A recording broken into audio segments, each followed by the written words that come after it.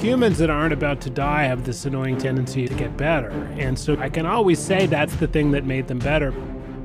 What's amazing is the evolution of this skepticism, the power of it. We're back and going to talk a little bit about the changing ideas about how we think about medicine. Hey, Howard. Hi, Paul.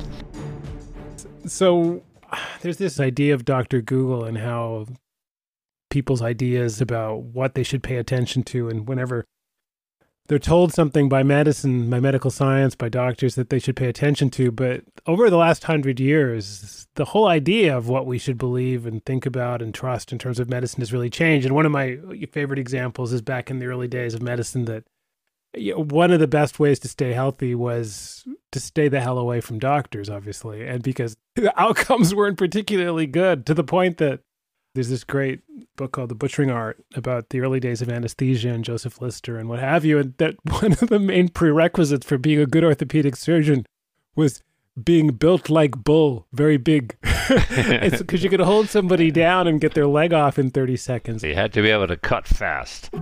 As he was switching instruments, he accidentally cut off his assistant's finger. And then as he was switching instrument, he slashed the coat of a spectator. And the assistant died of gangrene, the patient died of gangrene, and the spectator died of fright. I mean, that's an extreme example, but it really has changed, and for good reason. I mean, but the ideas of what constitutes effective therapies back then are pretty remarkably different. Things have changed a lot. We used to just bleed people. We bled people and cut off limbs. Yeah, fast apparently. There wasn't much else to do. Extremely fast with whiskey. It's like Gilligan's Island or something. Come on, open your mouth like a good boy. Start pedaling. Imagine pedaling to drill your own teeth. Gilligan, start pedaling.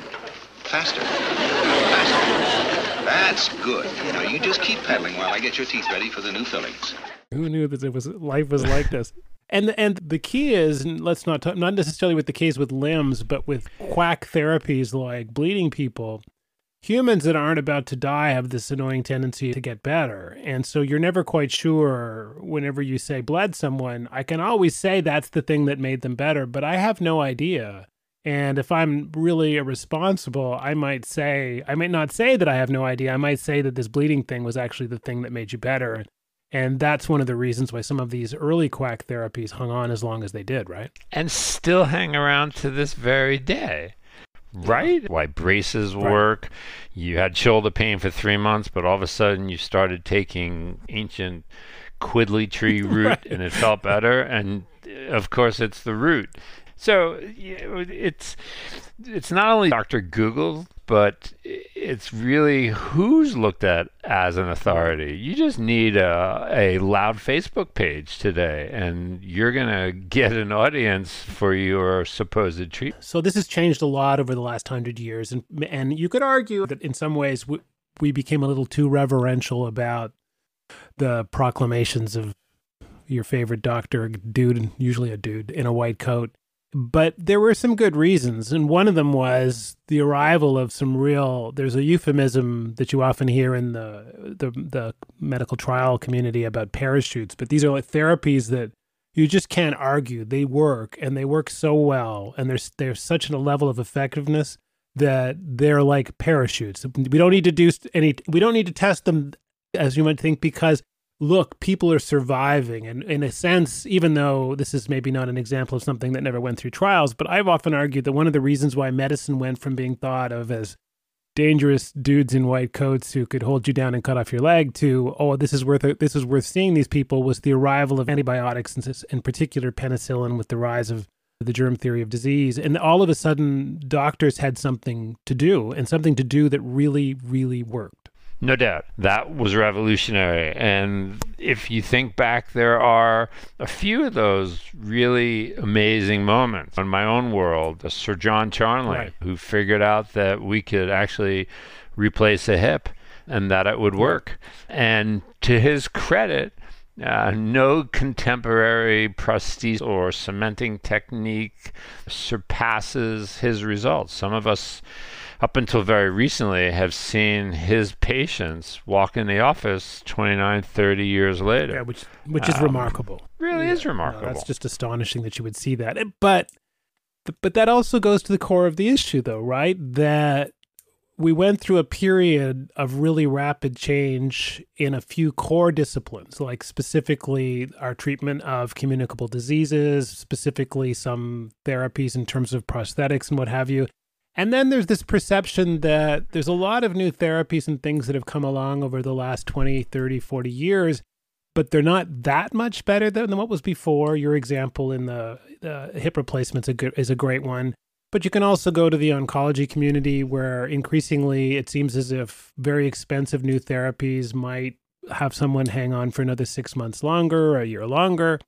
And these are not parachutes anymore. These are things that undoubtedly people want and will pay for and that allow them to have a better quality of life or whatever else.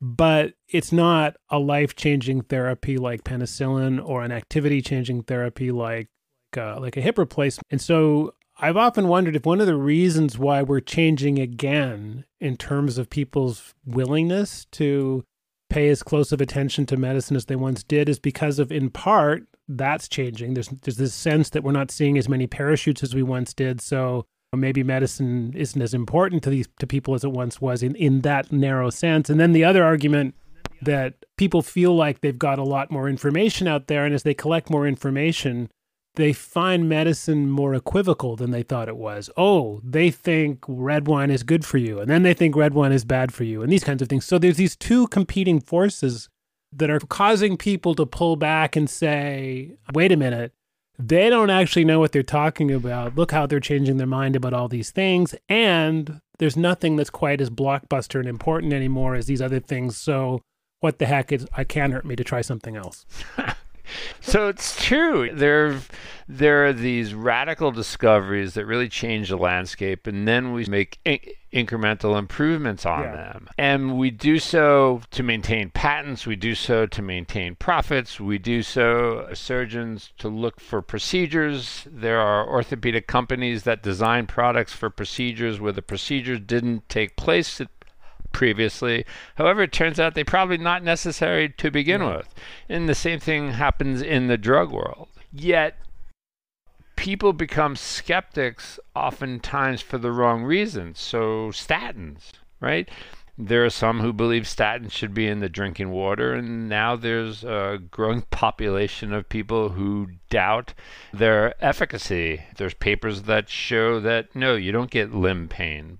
But I can't convince anyone of that anymore. And the diet people, right? So what if your LDL is 500 and your cholesterol is 750? I guarantee you won't die of heart disease. Don't quote me. That's not my belief. Yeah, certainly not mine. What you can read online. Right. Yeah. So we're contending with so many different things because we've had only modest incremental improvements in so many areas of medicine of late, and we've pushed some therapies too hard, too far, too fast. We've made the cost, especially in the United States, exorbitant. We've made it an easy way to go bankrupt. Yeah. And as you mentioned with chemotherapy agents, there's so many that are on the market now where you extend the benefit for 3 to 5 months, yet it costs $100,000 a month. Which is just staggering. So it's become quite challenging sometimes. As I joke with patients in the office, again, this is a social media issue, but before a knee replacement, patients only know people who did terribly after their knee replacement. However, when they're in the office 4 weeks out and they still have some pain, they only know people who did great after knee replacement and have no more pain. Right. Yeah. Right? Classic behavioral theory, right? They've got a commitment now to finding a particular solution. There's a great book by Naomi Oreskes from, 2010 or so, called Merchants of Doubt, which is highly worth reading. But it's essentially about the successful campaign the tobacco industry ran for decades to convince people that there was more doubt than there was in the medical consensus with respect to the health effects of carcinogens and tobacco, cigarettes.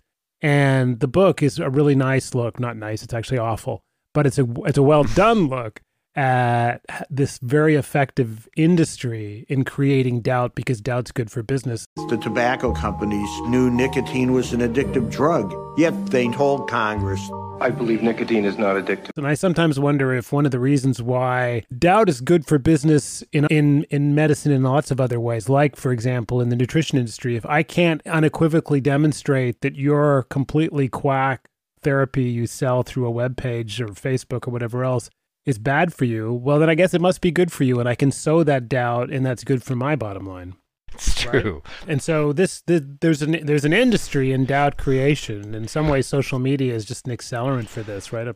And people find each other and reinforce each other's views of these things. And because they discover each other online and build these communities, the doubt industry gets a tailwind that it wouldn't otherwise get. And I think that in some ways takes us up to today, right? Because this is happening again today, where we're seeing probably some of the highest levels of charitably skepticism and uncharitably rejection of the medical consensus and medical opinion that I certainly ever seen. I mean, all of a sudden, I joke, but we've got everyone's turned into Scooby-Doo epidemiologists, and with their own notions of efficacy of particular treatments and ideas in the context of the current coronavirus.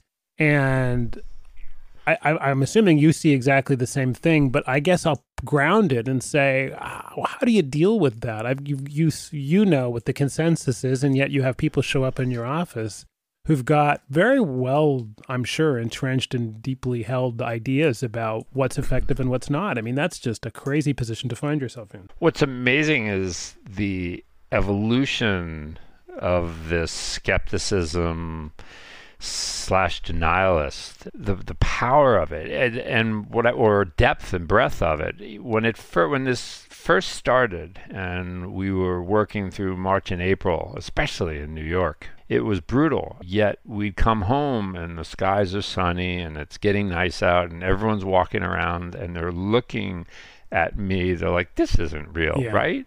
I'm like, "Let's go 15 minutes and I'll show you how real it is." But those are isolated cases, and usually with a little bit of education, maybe I couldn't flip them completely, but at least they understood, they stayed home, they isolated, etc. But now, fast forward to August, I have colleagues who don't believe that this is real. 99.3% of people live. Why should I care? They walk into my office without a mask on. I'm like, you can step back.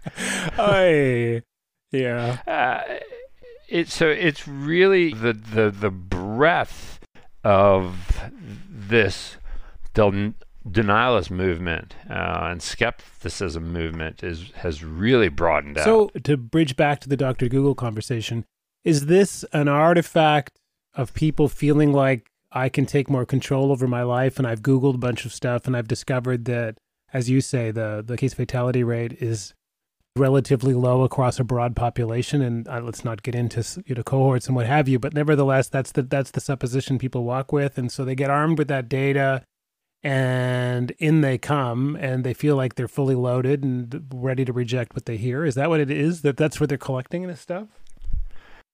I don't think it's data driven. I think it goes back to what we talk about all the time, how we're normalizing these incredible situations, how humans are capable of normalizing pretty terrible things if it arrives slowly over time and it's a new normal. I joke all the time that we closed California on a quarter the number of daily cases that we opened it on. Right? I mean, what the heck? This is crazy. But that's a classic example of that had become perfectly normal. It was terrifying, and then it went on for months, and then it became normal. And that became something that, rather than being nervous about or afraid of, you just say, "Oh, well, I don't know anyone that's dead, so or died of this," and so on I go, which is To your point, right? It's a remarkable statement about charitably human resiliency, uncharitably our ability to stand on a precipice and say this is fine. So I think that makes it very challenging for science to correct those beliefs, because this is now your new normal. 190,000 people dead, the equivalent of 5 airplanes falling from the sky every day.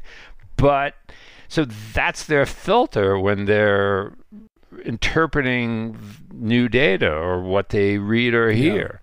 Not to mention the fact that depending on the network or source of your data or input, you're going to hear completely different theories and stories. So is there anything that you found that works? There's an awful lot of interesting research on the topic of how to have, there's even a book called How to Have Difficult Conversations, and it's in particular about the idea of how to talk to people who hold diametrically opposed opinions, and not only that, who become more entrenched the more they feel like those opposed positions are being argued against. That just puts them even deeper into their private fort. In the research, they argue that presenting data rarely works because they always have other data that they think, or they think your data is somehow flawed because they were told it was flawed or something else. No, you're absolutely correct. I don't tend to use data. I tend to use stories, much like in how I describe everything on my website, etc. And that, or people who need treatments, who need something that is going to require their believing that they need to wear a mask and have a COVID test to enter the grounds of the hospital, they will all of a sudden be quite compliant with our desire for them to wear a mask. But I'll be honest, I don't know if I've convinced anyone. I really don't. And I certainly see more skeptics now than I ever have. It seems to becoming, it's almost an epidemic, right, of skepticism. Yeah, it is. I had retina surgery a few years ago and did a bunch of research and so on. But I didn't walk in, and I like to think I have a pretty good handle on things that people are about to carve me up about. But I didn't go in and say, this vitrectomy, I want to do it with 14 gauge rather than 16 gauge. I didn't go in and start trying to explain to people or why I thought a vitrectomy procedure was a bad idea and they should have done a scleral buckle instead. I mean, and I have to imagine I'm in the majority here. I just don't have, I know enough to know that I have no idea what I'm talking about on that stuff and have no business expressing a strong opinion. And so is this unique to COVID and to this particular topic, or do you have people who walk in with equally strong opinions about, say, I don't know, metal on metal hip implants or something else, where they have just unmovable, unshakable opinions about other things? I absolutely have had people come in, with an ACL tear. They want me to do the surgery. And they say, I want a double-stranded hamstring graft. Oh, really? That's interesting. They get very specific. Or the literature shows that you don't need a brace after an ACL reconstruction. And I hate them because I'm trying to convince them that they're not fragile. You want them to move. The brace will tell them that they're fragile. But the brace will give the average practice another $500 boost. But I thought, it's impossible to convince them that they don't need a brace because their friends had a brace and everyone has a brace. So anyway, it is becoming a little more challenging in that respect. I haven't seen much blowback on procedures other than some knee replacements where the advertising about robots and how wonderful it's going to be has come to play. But that's not a rejection. That's not a rejection of the procedure. It's just hey, I have a shinier way of doing it, though, right? It's a rejection of the physician who doesn't use it or tries to explain that the literature shows it's not necessary in the vast majority of cases, and that it does have a place, but it's not necessary in them. And they will go seek out and find someone who uses it. I just think that, and maybe stories are the path. If you read the research on this topic of having difficult conversations with people, that stories are one way, that it demonstrates that I'm not going to try and overwhelm you with data. I'm not going to throw 10 studies at you. I'm not going to try and force you to present whatever it is that you've got that's your prior on this, and then I'm going to try and refute it and make you look bad.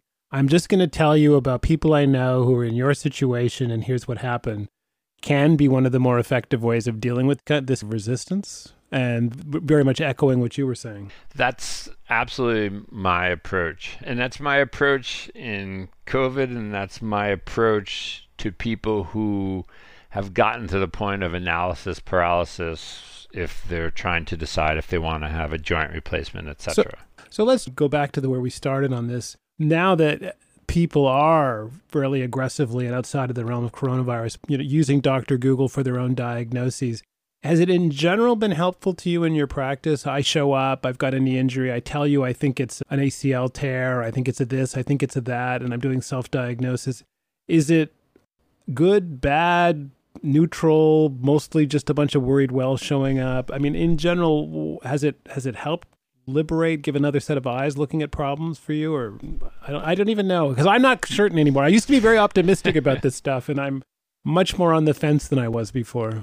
So it depends on what phase of our care journey we're in. So if it's your first visit to me and you just injured yourself, you might not be right? Everyone who twists a knee and has a swollen knee thinks they tore their ACL. Yeah, right. I shouldn't laugh. And anyone who hears that snap knows they tore their Achilles. But other than that, they're often wrong. So it doesn't necessarily help at the first encounter. And as most good physicians will tell you, it's the history that matters. So I'm listening to you. I want to hear your words, what happened, what it feels like, where it hurts, when it hurts, etc. And that will really help me arrive at the diagnosis. Now, if we're contemplating reconstruction or repair or a complex procedure, I'm going to give you a number of keywords. We're going to have a long discussion. But now your eyes are a little glazed over and you're starting to get a little worried and nervous, and from our experience and literature that you're not going to remember anything. Yeah. So it's very useful now if I send you home, come back in a week or two, we have another discussion. Now you've had time to read about something specific.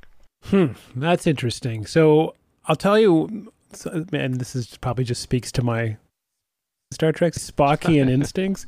I used to go in and talk to somebody. I'd done some stupid thing, and I would go in, and the first thing they do is start telling me they want me to give the case history, and I would get really pissy about it. And the reason is because I don't want to tell you a story. Here's what hurts. Here's what happened in 3 bullets. Let's move on from this. I actually reached a point for a while where I decided it was patronizing, where it was some crazy, let's just do this because doctors always do this and it makes you feel like a small child telling stories. And I got out of that mode, but it was interesting. And I've talked to a few friends of mine about it, also fellow bad athletes. And it was interesting how common that was. It was like, no. I'm not going through the whole story time thing. This is what happened. Here's 3 bullets. I'll send you a PowerPoint slide later. Let's get on with this. So it's interesting. We had this shutdown. Yeah. We went to online virtual consultations. Right. Many orthopedists were of the mindset this couldn't possibly work, right? This has to be an in-person visit. But as I said, the history is often what gives it away. So when I look back now on people who I saw virtually during the pandemic, made a diagnosis or presumed diagnosis, now have carried through with that. So now I have validation that at least 85 to 90% of the time that initial suspicion was accurate, proven on radiographs or MRIs, and subsequent surgical intervention or not. So it's very interesting because up until this point in my career, I didn't have a good way to validate that. So that's really interesting. That's a medical version of the classic Turing test from artificial intelligence, right? This idea that if I have some supposedly intelligent system and I put it in a separate room and I can have a conversation with it and ask it questions and not know whether it's an AI algorithm or a human, then in some sense that passes for being intelligent. And this is a similar experiment where if you abstract away, I don't get to grab your knee and manipulate it. I don't get to do all the usual tactile things, not because they're bad ideas, but because I can now take it down to its absolute base component, which is tell me what happened and how it happened, right? Right. How it happened, what happened, what you felt, when it hurts, what you do to make it feel better. Are you awake at night? You're not awake at night, etc. That all is incredibly powerful in terms of making a diagnosis. Years ago, I had one of my many crashes on my bike, and it was I had hurt the patella tendon, and weeks later it was still red, and I thought, that's crazy. Why would the skin be red there? And I was talking to my guy about something else, and he said, what's going on here, right? I mean, you've convinced yourself that there's a problem here, and so what you're doing is you're rubbing it all the time. There's nothing wrong. Right. You're just checking all the time to see if there's something wrong, which is making the skin inflamed. And so now you've convinced yourself there's something wrong. I'm like, oh, that makes a ton of sense. But that thing would never show up. I mean, for a little while, he was like, oh, that's interesting. Wonder why it would be red there. And he's like, dude, leave it alone. That's super funny. Every now and then you do get those people who come in and say, it hurts here when I touch. Yeah. Right. And they don't want, you can't tell them, just stop touching it. But stop touching that all the time and you'll be fine. So, yeah, I've been there, touched that as the thing goes. So, as looking forward, and maybe I think coronavirus is such a unique Dr. Google and a lot of other things going on, including politics here, obviously, example. But are you in the camp that this further democratization of information and data is making medicine easier? Or is it that, and this is closer to where I come down now, is that people are becoming more aware of the uncertainty, the equivocality of an awful lot of medicine, that findings change on a constant basis? And I actually got to the point where I tell people you'd be better off to pay less attention to medical research, because it's a slow consensus building process that can take years. And you may have to wait till there's 20 years from now and there's a meta-analysis of all the stuff's been done over the prior 20 years before it's worth saying, I think it's kind of like this, right? Right. There are so many things we don't have the perfect answer to. I think the democratization of information has been overall, I'll say, net positive. We still have some demographics who just want to hear what their doctor has to say, right? And then they're gonna listen to you and do what you ask them to. And then you have a group who will be empowered by the information and use it to their advantage. And then you're gonna have a group, oftentimes younger, who are gonna fight you with it. You're gonna give them how you've incorporated the data into your practice and your techniques or theories, and they're going to come back at you, sometimes with an attitude that they may know just as much as you about this topic. Yeah. So I'm cautiously optimistic, but I'm skeptical. Yeah. I wish I didn't have to say it, but that's closer to where I've ended up on all of this. And I want to believe that there's an episode here where people are getting their training wheels in terms of learning how to think about a fast-changing domain, coronavirus, and at the same time learning how to think about research and other topics in medicine that where opinions change. But I don't know if humans are very well equipped to deal with either. Well, I think I've had this discussion recently a lot.